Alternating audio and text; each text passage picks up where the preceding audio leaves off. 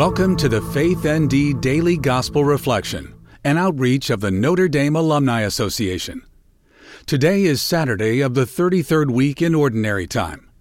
Our reading is from the 20th chapter of Luke, verses 27 through 40. Some Sadducees, those who deny that there is a resurrection, came forward and put this question to Jesus, saying, "Teacher, Moses wrote for us, if someone's brother dies leaving a wife but no child, his brother must take the wife and raise up descendants for his brother. Now there were 7 brothers. The first married a woman but died childless.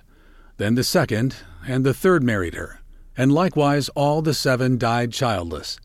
Finally the woman also died. Now at the resurrection, whose wife will that woman be? For all 7 had been married to her." Jesus said to them, "The children of this age marry and remarry. But those who are deemed worthy to attain to the coming age, and to the resurrection of the dead, neither marry nor are given in marriage. They can no longer die, for they are like angels, and they are the children of God, because they are the ones who will rise, that the dead will rise. Even Moses made known in the passage about the bush when he called Lord the God of Abraham, the God of Isaac, and the God of Jacob. And he is not the God of the dead, but of the living. For to him all are alive." Some of the scribes said in reply, "Teacher, you have answered well," and they no longer dared to ask him anything. Order of Carmelites. Today's reflection is written by Reverend James Lewis, Carmelite, former rector of Carroll Hall. November brings us to the conclusion of the Church's liturgical year.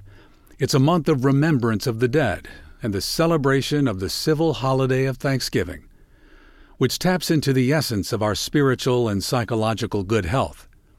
It prompts a fitting embrace of gratitude and encourages us to reflect on how God loves us and guides us. Much like God watched over Father Soren and his band of brothers as this heavily forested area became Notre Dame 181 years ago tomorrow. One cannot imagine the hostility Jesus faced in this passage from Luke.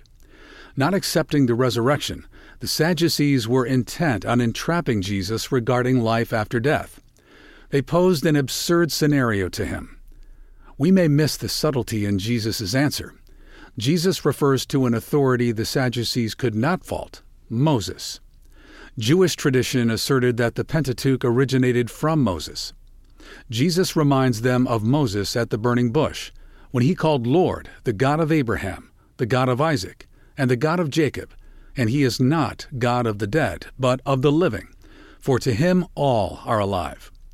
Jesus wisely challenged the Sadducees to accept the teaching about the resurrection of the dead. So what do we hear today through this gospel? Reading several commentaries on this passage from Luke, I saw that nearly every text referred to the phrase, "a God of life." With so much in the world that illuminated death in his time, Jesus declared a God of life in the face of such death. In too many ways, we might say that our era also illuminates death. Through this short proclamation in a larger context, a God of life is an anchor to the hopefulness and peace that we children of God hold in our beings.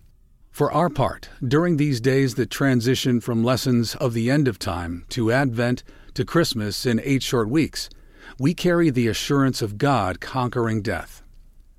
Today's prayer is written by Reverend Don Fetters, CSC. You are the God of the living.